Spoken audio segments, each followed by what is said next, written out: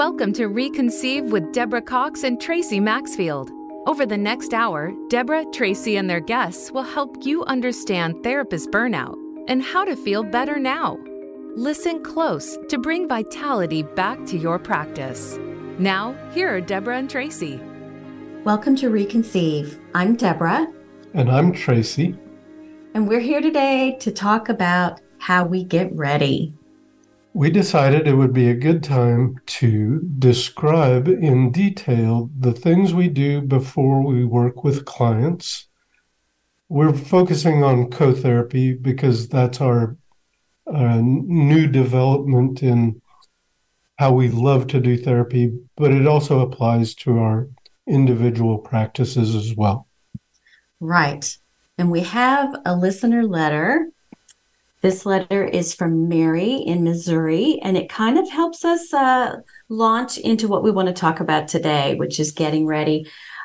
Dear Deb and Tracy, I am a counselor new to private practice and would like some advice on how to prepare for challenging clients and sessions. I wonder how you mentally prepare for therapy sessions to get into a helpful mindset. I pray I have a little self-talk mantra, but I think there's probably more I could do to get myself ready to be fully present and calm. Good question. So do you want to start by describing, do you have specific things that you do every time? I do. And so, you and I have talked about our mornings getting ready for whatever it is we need to do. And I think we need to really back things up and talk about the whole morning, like from start to from the time we wake up until the time that we're in the room with the client. I think that's a good idea. And we could even include, hopefully, that we got enough rest and we got to bed early enough to wake up that morning feeling pretty good and ready to face the day. Yeah. And as you're saying that, I'm thinking this is a whole lifestyle that we're talking about, right? Because we're talking about not too much alcohol or maybe no alcohol. We're talking about the kinds of thoughts that we thought the night before that set us up to wake up feeling happy. This is really about getting out ahead of it, so to speak. Right. And like this morning, I had road construction that started at 5:30 a.m., which they're not supposed to do, but outside your house? Outside of my house. So, there are also variables that are out of our control sometimes. That's true. But yeah, this is, I don't always do the best at nutrition and rest and things like that, but I can make up for those deficits to a great degree by doing the things that I do in the morning to get ready for the day. Mm-hmm. And, it strikes me that you and I each have our own individual processes that we go through every day. But when we get together to do co-therapy, we have a joint preparation process that we do that we might want to talk about as well. Yes, I think we should add that in. Okay.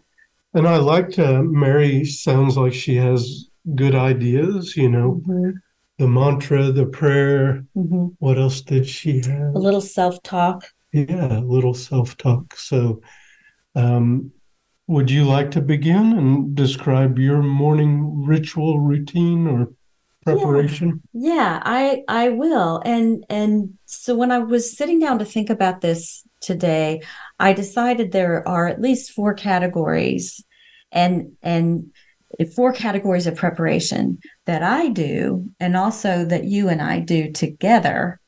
And those are first, body, mind, second, creative, third, relational, and 4, energetic. So with that in mind, and we'll kind of come back to that later, so here's what I've been doing lately. I set an intention the night before to wake up early, and I'm noticing that I can wake up about an hour, sometimes 2 hours before my alarm if I set that intention, and I'll get up And I'll think the first thing I think when I see the time and it's 5 o'clock or 4:30, I'll go, this is a gift. Get out of bed. So I love to start a day that way. But yeah, so the first thing I do is I have coffee and morning pages. We are going through the Artist's Way again, and we're doing that in our men's group.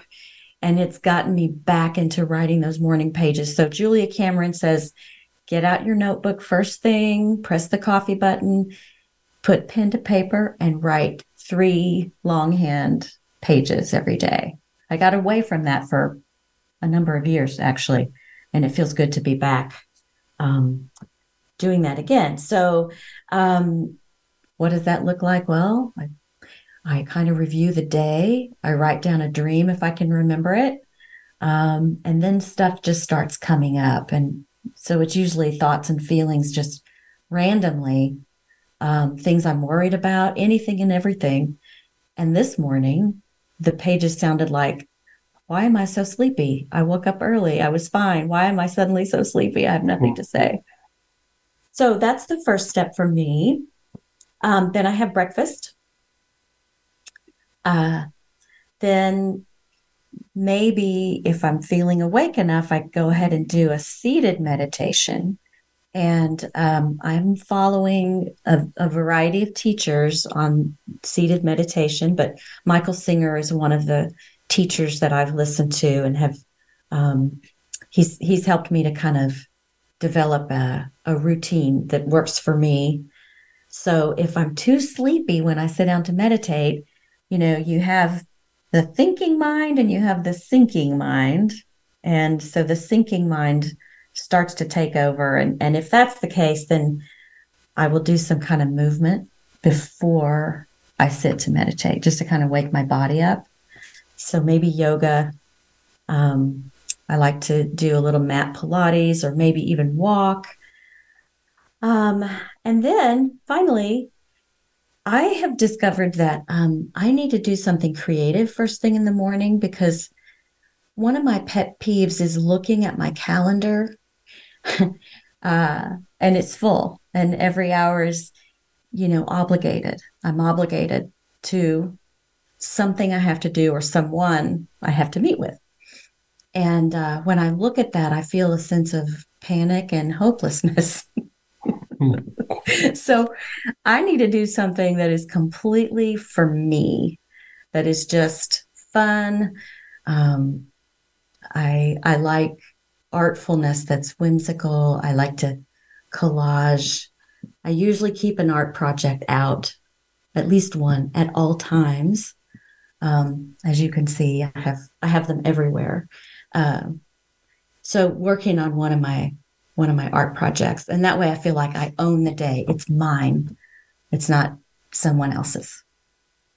I like that. Plus that creative act, your practice is very creative. It's very spontaneous. It's very intuitive. It's very playful and humorous at times. So it makes perfect sense to start your day with creativity and let that momentum move you into your practice, as opposed to the momentum of dread and overwhelm. Right. There's something about owning it that's really important to me. If I feel like I'm being carried away by someone else's agenda, I get really out of sorts. Oh, that's nice. Yeah. Kind of a feeling of autonomy and potency. Yeah. And I liked when you were talking about meditation. A lot of people say to me that I'm not a good meditator. Who said that to you? Well, a lot of clients, because a lot of clients come into, I'm a decent meditator. Okay. But they describe themselves as not being very good at it. But movement can and often is a form of meditation. Absolutely, yeah. Because movement with attention uses the main thing that meditation uses, and that's attention. Mm-hmm. So if you pay attention to what it feels like to move, it is a meditation. Mm-hmm. So on those days when I need to move in order to wake up, maybe that yoga is my meditation. Right. As long as you're using attention, you're getting the same benefit or close to the same benefit. And in my opinion, I think movement meditations for me are often better and just make me feel better and more energized afterwards. Yeah. Well, so one of the things that I notice in my therapy sessions, if I'm a regular meditator, so if I keep on top of that, I notice that I'm more alert and I can feel my body more in session. That's wonderful. I mean, the main information we're looking for, I believe, in our sessions is what we feel and then act on what we're feeling Mm-hmm. in the moment. So anything that increases that felt sense is good. Yeah, to really plug into it at the beginning of the day.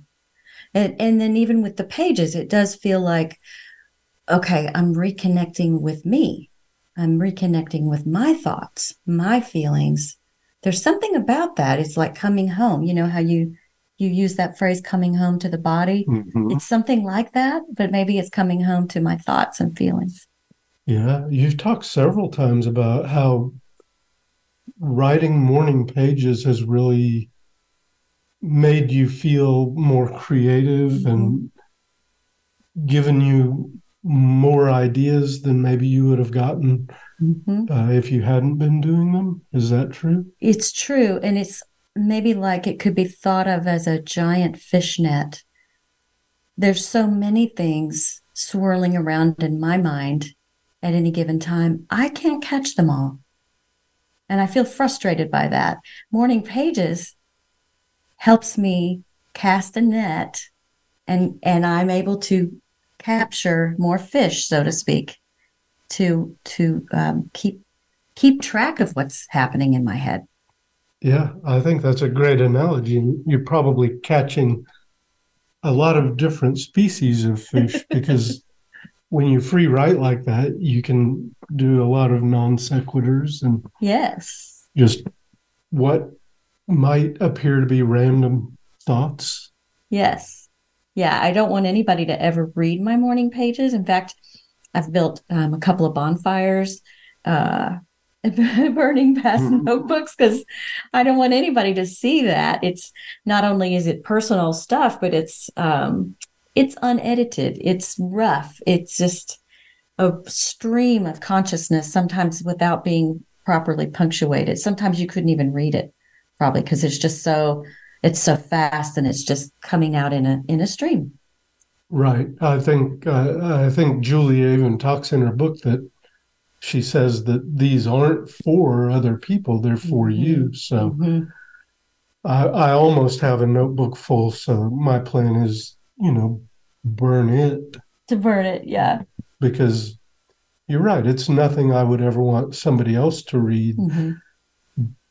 But I have found it to be very helpful in unlocking new ideas. And yeah, a lot of the things I write about are because I write on my back porch mainly. So I'll write about the weather and the birds and the flowers and the rain, and which now that I think of it is a lot of descriptions of what I'm feeling or what I'm sensing. Yeah. So it is a good way to connect with me. Yes. Even if it seems like it's not all that important, like I'm just saying something obvious, like the sun is out today, it is what you are noticing. So it's deeply personal. Yes. Yes. So our morning pages, are they a part of your morning routine too? Yes, although they are the one thing that gets jettisoned the first if I'm short on time. Okay. Because it does take me quite a while to write 3 pages. And I have parts of my routine that I could do without, but I don't want to do without. What is your morning routine? How do you get ready for all this? So as we've gone through doing these podcasts, I've discovered more and more about myself. And recently, since we started doing morning pages, I realized that when I wake up in the morning, today was different because it was the sound of a lot of big trucks going by my house. So it disrupted my normal wake up routine. But I discovered when I first wake up, I'll either try to remember a dream, or more commonly, I will lie there and evaluate and assess, how do I feel about myself today? How do you do that? Well, I just lie there and I can feel, because I have a history of being hard on myself or unkind to myself, and I think that's common. But I also, after doing all this work to become more human and use more of my human potential, I'm able to differentiate different emotions. So when I wake up, I'll think, oh, I feel like I'm not liking myself as much as I would like to this morning. Or I'll wake up and I'll think, oh, I feel really good about myself today. Okay. But it's highly variable, so there must be things going on in my sleeping state that affect how I feel about myself. Yeah. So that's the first thing you do is that's the first thing I do. I just lie there for a moment and I get a sense of, how do I feel and how do I feel about myself today? Okay. And I like that. It feels like as if it happens spontaneously, but I just noticed myself doing that a couple of days ago as we were preparing for this podcast. Okay, yeah. And you were thinking, what am I doing this morning? We're going to talk about our preparation. Yeah. I thought, I'm thinking about how I feel about myself. That's interesting. Yeah. So what do you do next? I make coffee. I talk to my cat and feed my cat, because my cat's talking to me. And socializing is one of the things that triggers the release of cortisol in the morning to give you more energy. So socializing with your cat.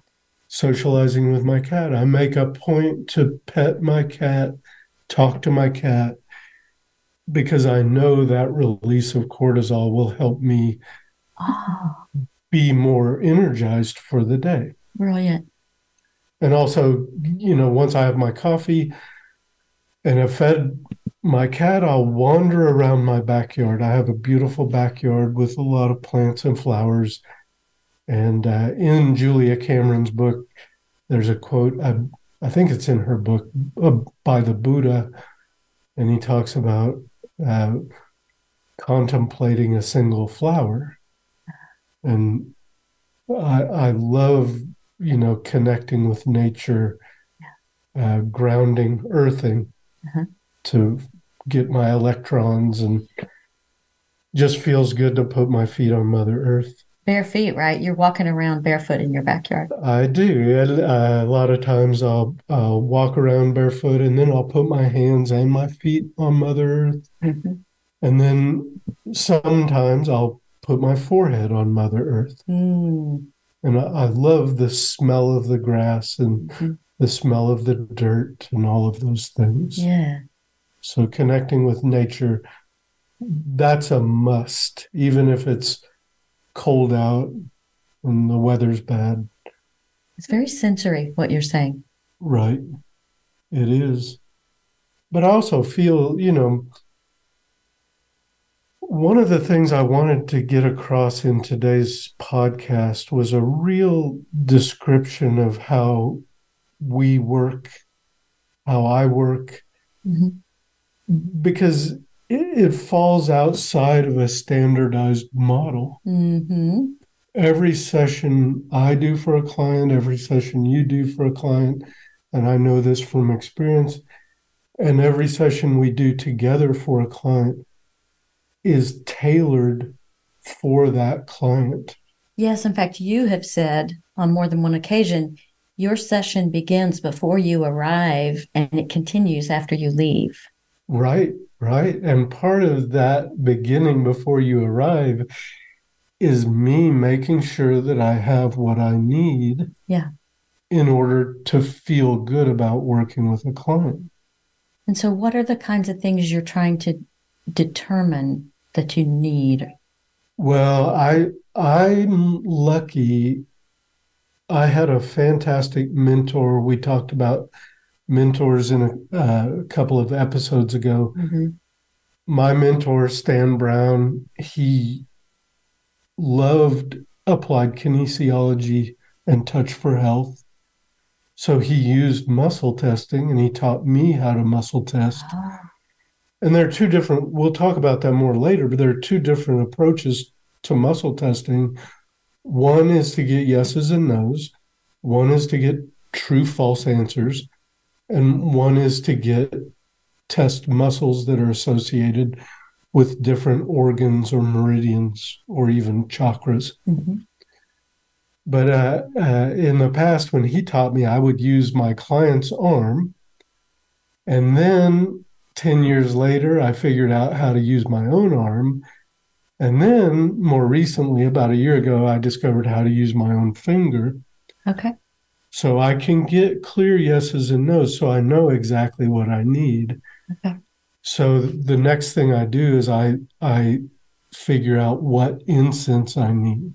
Okay. So I have my coffee, I've fed my cat, I've put my feet on Mother Earth, and then I need to know, okay, what incense do I need to burn to create a great image, energy within my house? Okay. So you're doing a lot right there. You're getting ready to prepare this space because you have a home office. Yes. And so you're getting ready to create the aesthetic or the sensory experience that you need to have in that space. And what helps you make decisions about that, like what incense to burn, is this practice of muscle testing. Correct. And I try to pause before I muscle test so I can feel the answer and then confirm it with a muscle test. It usually confirms it, but sometimes not. So you're testing a muscle for a yes or a no? Correct. Okay. And so I ask, for example, I say, do I need one flavor of incense? Usually it's more than one. So if it comes up as two, I will say, do both have a stick in them? Because I use cones and other incense. And I narrow it down and I figure out exactly what flavors and how many. And then through muscle testing, which rooms do I burn them in? And then I move on to the most important thing, which is my jewelry, my stones, my necklaces, all of the things that I need to protect myself from other people's energy, but also to infuse myself with the frequencies and energies that I know will help me be a better practitioner with that client. Okay. There's a lot in that. And I'll tell you real quick that my introduction to the idea of muscle testing was back in the 70s or maybe early 80s when my dad went to a chiropractor who told him to put a vitamin pill between his front teeth. And then he pressed on his arm and said something and asked a question. And I think at the time, it sounded like the most ludicrous thing I'd ever heard. So that, that was my first thought about it. Getting to know you, I have come kind of full circle, and I have more of an appreciation. Although I don't fully understand it, I have much more of an appreciation of what you're doing. So after the break, we're going to hear more from you about what's happening in this muscle testing. Right. I had the same experience. My first experience with this type of muscle testing, which was 20 years ago or so, 25, 30, I thought that makes no sense to me. Mm-hmm. I have no idea how that would ever work. And even the use of stones and jewelry within my practice. 10 years ago, I thought I would never do that. Yeah. But I have found over time and through my shamanic training and my training with Stan that muscle testing is the most helpful tool that I use in my practice. Yeah. Okay. So after the break, we will hear more about how to prepare for your day and more specifically about muscle testing.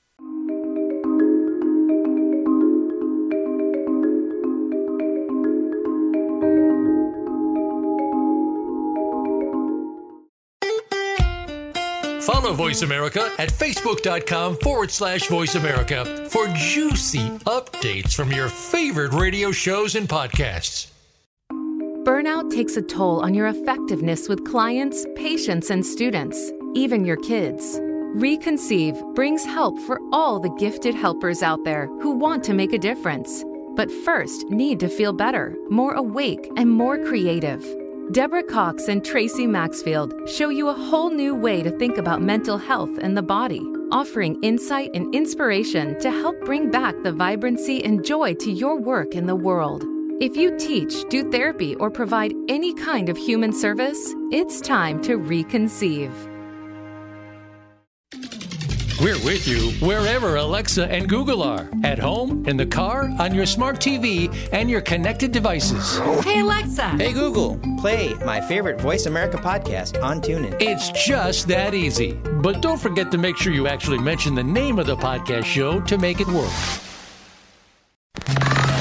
Enjoying our shows and can't get enough of us? Follow us on Instagram at Voice America Talk Radio and see what we're cooking up for you.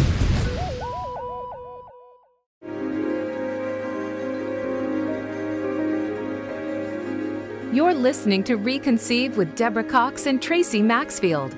Check out all our other episodes on demand. Now back to Reconceive. Welcome back to Reconceive. We are talking today about how we get ready. What do we do to prepare ourselves for a day of seeing clients or maybe a particularly challenging session? And how do we also prepare for doing co-therapy? And so Tracy and I have been talking about preparation that we do every day that falls into the categories of body-mind preparation, creative preparation, relational preparation, which we'll have to talk more about, and energetic. And so the last thing we started to get to before the break was this idea of muscle testing, which is something I know that you do every day, multiple times a day, right? I do. I do it from morning to night. So before I go to bed at night, I always ask and get answers through muscle testing about what I need to do to end my day. And quite often it involves incense as well. Okay.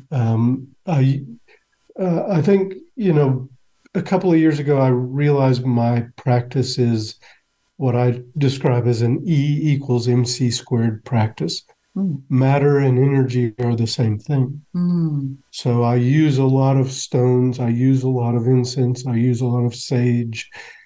And when I did my shamanic training about 5 years ago now, the shaman I trained with, fantastic, Karen Duncan, she said, the shamanic work will find its way into your practice.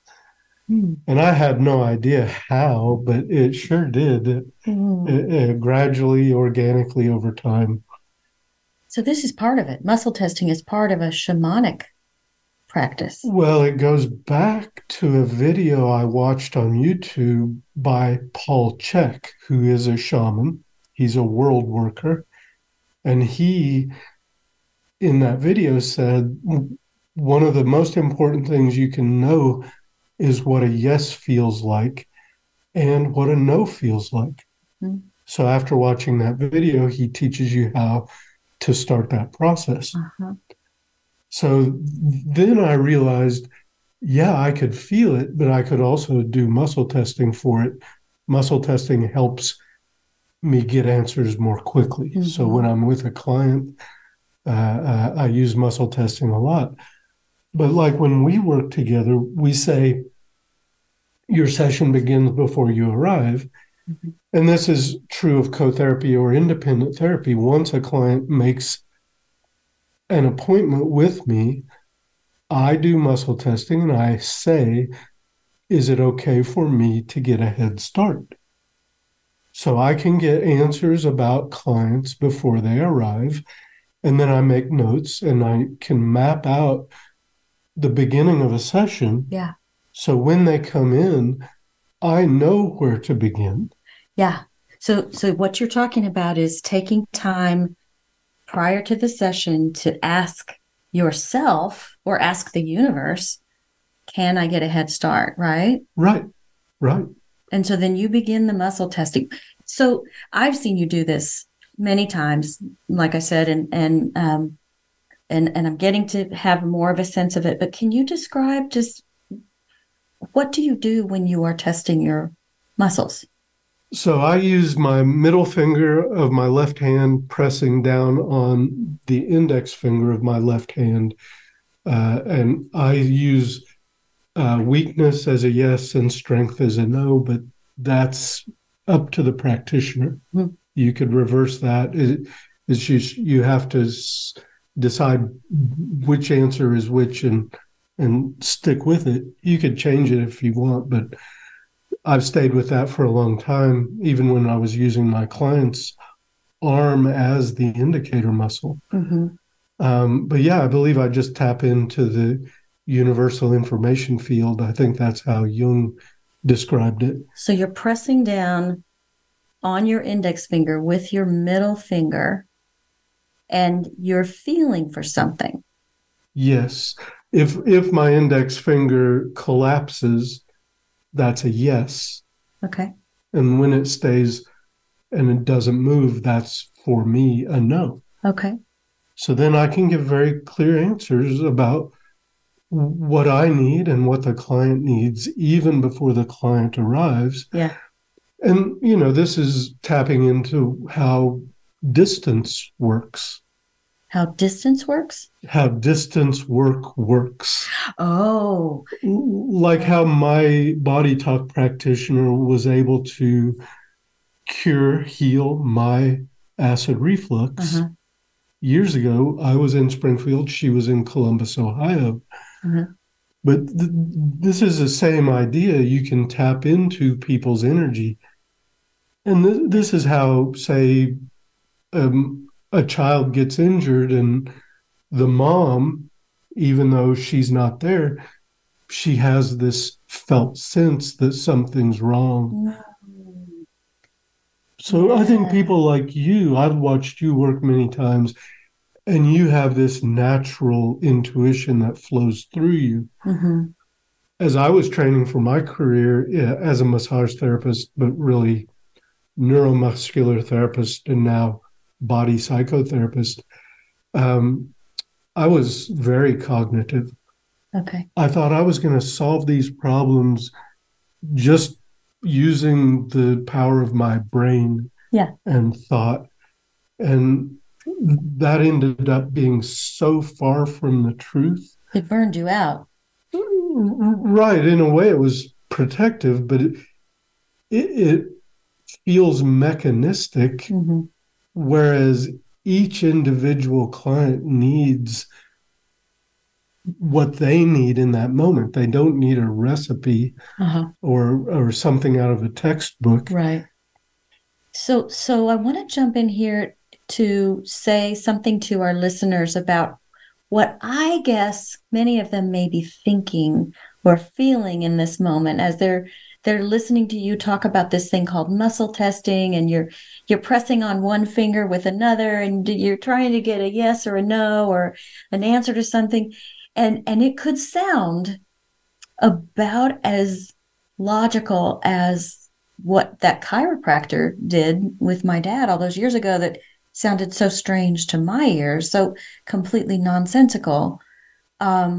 So I guess first I want to say that when we're working in mental health, at least, we've already accepted this new paradigm, but we may not be aware we have. Like when you talk about intuition, you're kind of talking about the same thing, right? Right. Yeah. The muscle testing, I hope I can get away from it at some point and just feel yeses and nos. This feels right. This feels right. Ooh, that didn't feel right. Back up. This feels right. So you think sometime down the road, you won't be pressing on a finger to get, you'll just listen somehow to or you'll feel somehow what the right thing is? Right. That's the goal. It's just muscle testing makes what is seemingly very subjective, it makes it more objective. Okay. And I know a lot of people don't believe in it, and I thought it was, fantastical when I first heard about it, same as you. But if you use it a lot and you are very sensitive and pay attention, it is very useful and very reliable. Very useful and very reliable. And it's not just about yeses or nos, right? Right. So sometimes for things like psychological reversal, you can use it as a true-false indicator. Like if I were pressing on your arm and you said, my name is Bob, your indicator muscle would go weak because it's not Bob. Your name's not Bob. Okay. But if you say my name's Deborah, then it would test strong or true. But then beyond that, Dr. Goodhart and Dr. Jose Palomar mapped out a lot of organ and muscle connections. And that's a great way to tie Western and Eastern philosophies of healing together. But it's also a great way to track down dysfunction within your client. Yeah. Like if they have a lot of neck pain and they just went through something that, as you would say, they can't stomach. Well, all of your neck muscles are associated to your stomach. So then you would start thinking, well, what have you been through recently in your life that was hard to stomach? So it leads you, muscle testing leads you to the muscle that is dysfunctional, which leads you to the organ where there may be corrupted information being sent or received. Right. Or it might just, the organ may reveal the emotion that's driving the whole pain complaint. I mainly work with people who have physical pain, but physical pain is almost always driven by emotional disruption or dysfunction, or emotions are a software problem. I've come to see emotional and physical pain as the same phenomenon. They are the same phenomenon. Pain is pain. Pain is pain. And we've talked about social pain overlap theory, SPOT, which should be called SPOC, because it's social pain overlap knowledge. We know that physical and emotional pain is the same thing. Yeah. And that's why I want workshops that you and I teach in the future to really show mental health practitioners that they're not just helping people with emotional pain, they're helping people with physical pain, movement dysfunctions, muscles that are weak or too strong. Emotions are at the core of almost everything we treat, I believe. Yeah. I definitely would agree with that. So, okay, so you're using this process of muscle testing to guide you through your morning preparation and also to get you ready or to get us ready to do a therapy session. You're asking questions, you're asking if you can get a head start. You are looking for yeses and nos, but you're also looking for clues from Chinese medicine, from all of the the huge tomes that you have on various parts of the body and what's connected to what, and the kinds of emotions that are associated with dysfunction in that area. You're using muscle testing all the way through that. Is there anything else in your preparation for the day that we should cover before we talk about what we do to get ready jointly? Well, I would like to mention, don't underestimate, if you have a feeling before you start with a client that you need a candle or you need incense, or if you have a feeling that you need to, jump up and down. Yes. Those thoughts aren't random. They're not random. They're messages to help you prepare. So you have this thought, say, oh, it would feel good to stand up and jump up and down 5 or 6 times. Yeah. And then your next thought is, oh, I don't have time for that. Or I can't because we're sitting here face to face. I'm doing therapy. Right. I can't jump up and down. You're the therapist. You can do what you want, right? I'm the boss of me. Yeah, you're the boss of you. So it's you're leading the session. Mm-hmm. And maybe you're doing that for a very good reason that will help you or your client have a better session. Mm-hmm. So don't disregard, and we'll talk more about this when we talk about interviewing clients, but don't disregard random thoughts, random ideas. Those are normally there to help you. So anything that comes to you is a part of this mosaic of information you're trying to put together that's going to help you create a coherent whole. Right. The more of this work I do, the more I realize the things people are telling me are really not the most important things. A lot of times they're leaving out the things that they think aren't important. Mm-hmm. But often those are actually the bits of information that are the most useful. And that's true in my own mind. Yes. Because I used to think those random thoughts about me needing to jump up and down 6 times, I just thought, that's weird. Mm-hmm. Disregard that. Yeah. Move on. Trash. Mm-hmm. Yeah. It's not trash. It's not trash. It's gold. Okay. So, what that reminds me is that morning pages help me to notice more of those bits that I might have once put in the rubbish bin. I might have just disregarded.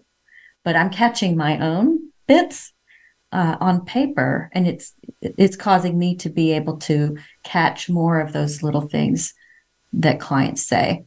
Nice. I think it does the same for me. Good. Yeah. Pages are very good. Yeah. And then when you and I get together to work with a client, we do a lot of different things, but we normally figure out what to do through my muscle testing. Mm-hmm. And then as we work together more and more, you let your intuition jump in and guide us as well. Mm-hmm. But, often when I'm getting ready to come over to your office and we're going to work, I am struck by something humorous on the way, and I'll think, oh, I can't wait to tell Tracy. I wonder if that's my version of, intuition or muscle testing, or, this thing is coming to me and it's humor, and I think we need it before we get started. Oh, I think that's exactly right.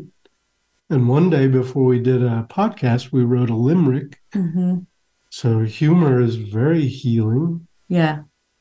And, you never know what it's going to be. Quite often we stand out in our bare feet on Mother Earth, or we stand facing each other and we mirror each other, or we do things that really connect us. Yeah. And, more and more I'm realizing that throughout a session, what I'm feeling is what my client is feeling. Yes. You texted me that the other day. Say more about that. I think that's really profound. Well, like yesterday, I had a client who lived his life in a state of fight. And when people like that come in, this client described themselves as a type A personality. And in the past, as a younger therapist, I would always think, well, I'm feeling my emotions in response to what the client's feeling. But now what I believe is true, more accurate, is I'm actually feeling their state of defense, whatever it is. Yeah. Fight, flight, or freeze. And conversely, I could be feeling their state of social engagement. Maybe they feel safe around me and they enjoy my therapy. So in that case, you might just be feeling calm and grounded and like you're having fun. Yeah. And I love that. But it's like a roller coaster because, like Peter Levine says, you have to feel to heal. And we talked a bit about this a couple of episodes ago, how it's like a roller coaster, because if the trauma happened and the trauma is associated with a state of fight, they need to feel that state of fight. Oh, yeah. But then it comes back down and things get calm again. Right. So the sessions we do are very suspenseful. Yeah, because you're right. They have to feel whatever that state was at the time of the trauma or the incident in order to, as we say in EMDR, load the train with the relevant emotion and the sensory detail in order to feel it. Yeah, I love that. Load the train. Yeah. But that's one of the reasons, you've described getting sleepy. I think a lot of people who come to us for help have seen 500 other people. And many of them, I believe, don't think they'll ever get better. So they're feeling hopeless. They're sitting across from you feeling hopeless, discouraged, and then you notice what? Well,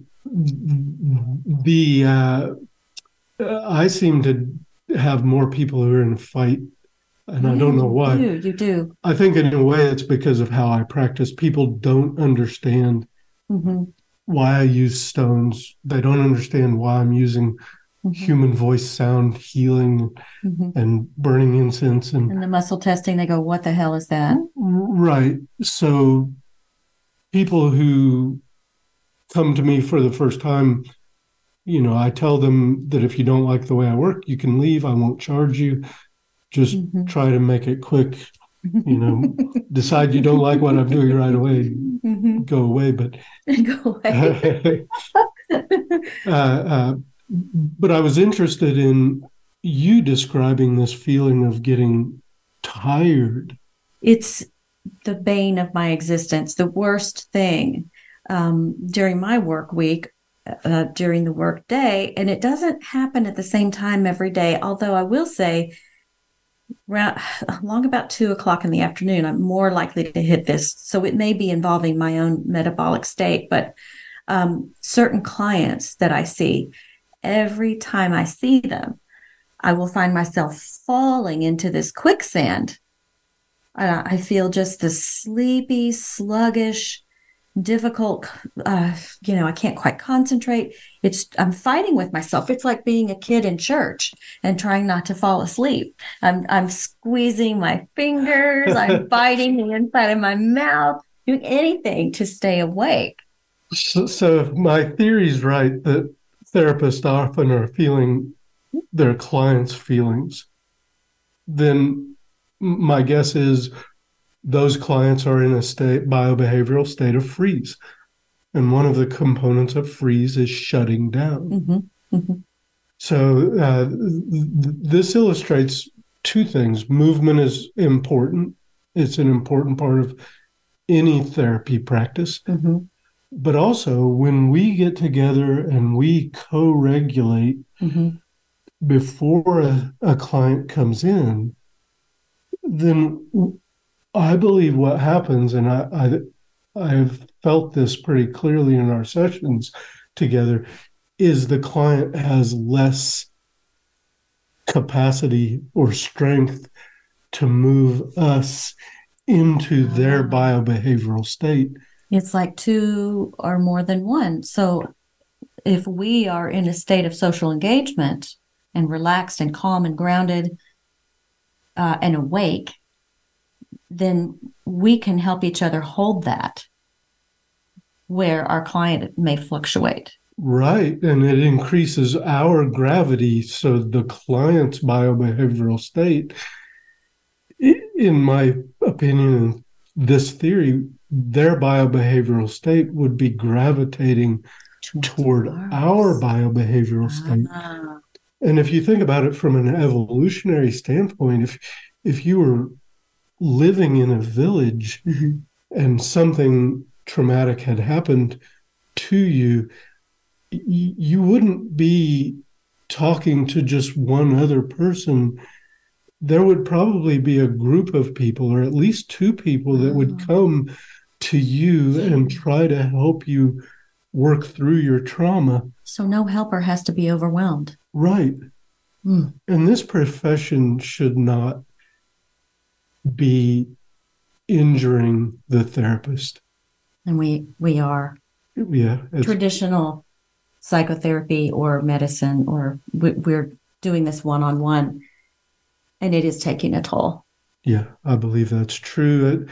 Amy Banks even said that the top-down pathologizing model is damaging to the client as well. Mm-hmm. So I love this co-therapy idea, and I love that we're in the process of putting together workshops to hopefully teach others how to do this work safely and playfully mm-hmm. and enjoyably. Safely, playfully, and enjoyably. I love that. So back to our listener, Mary, and her question. Mary, you may not be working with a co-therapist. So, and a lot of our listeners out there are probably not working with a co-therapist, but maybe something we've said today can spark ideas for you about how you can prepare, how you can start your day, how you can start your therapy day. And perhaps there's someone in your work environment that you trust and feel safe with, that you could co-regulate with. Maybe you could do some of these exercises with before you get started, like grounding, earthing. So there's a lot here. We'll probably be back to revisit some of these ideas in future episodes. So much to say about preparation. But in the meantime, write to us, bring us your questions and thoughts, reconceivetherapy@gmail.com. And we'll see you next time. See you next time.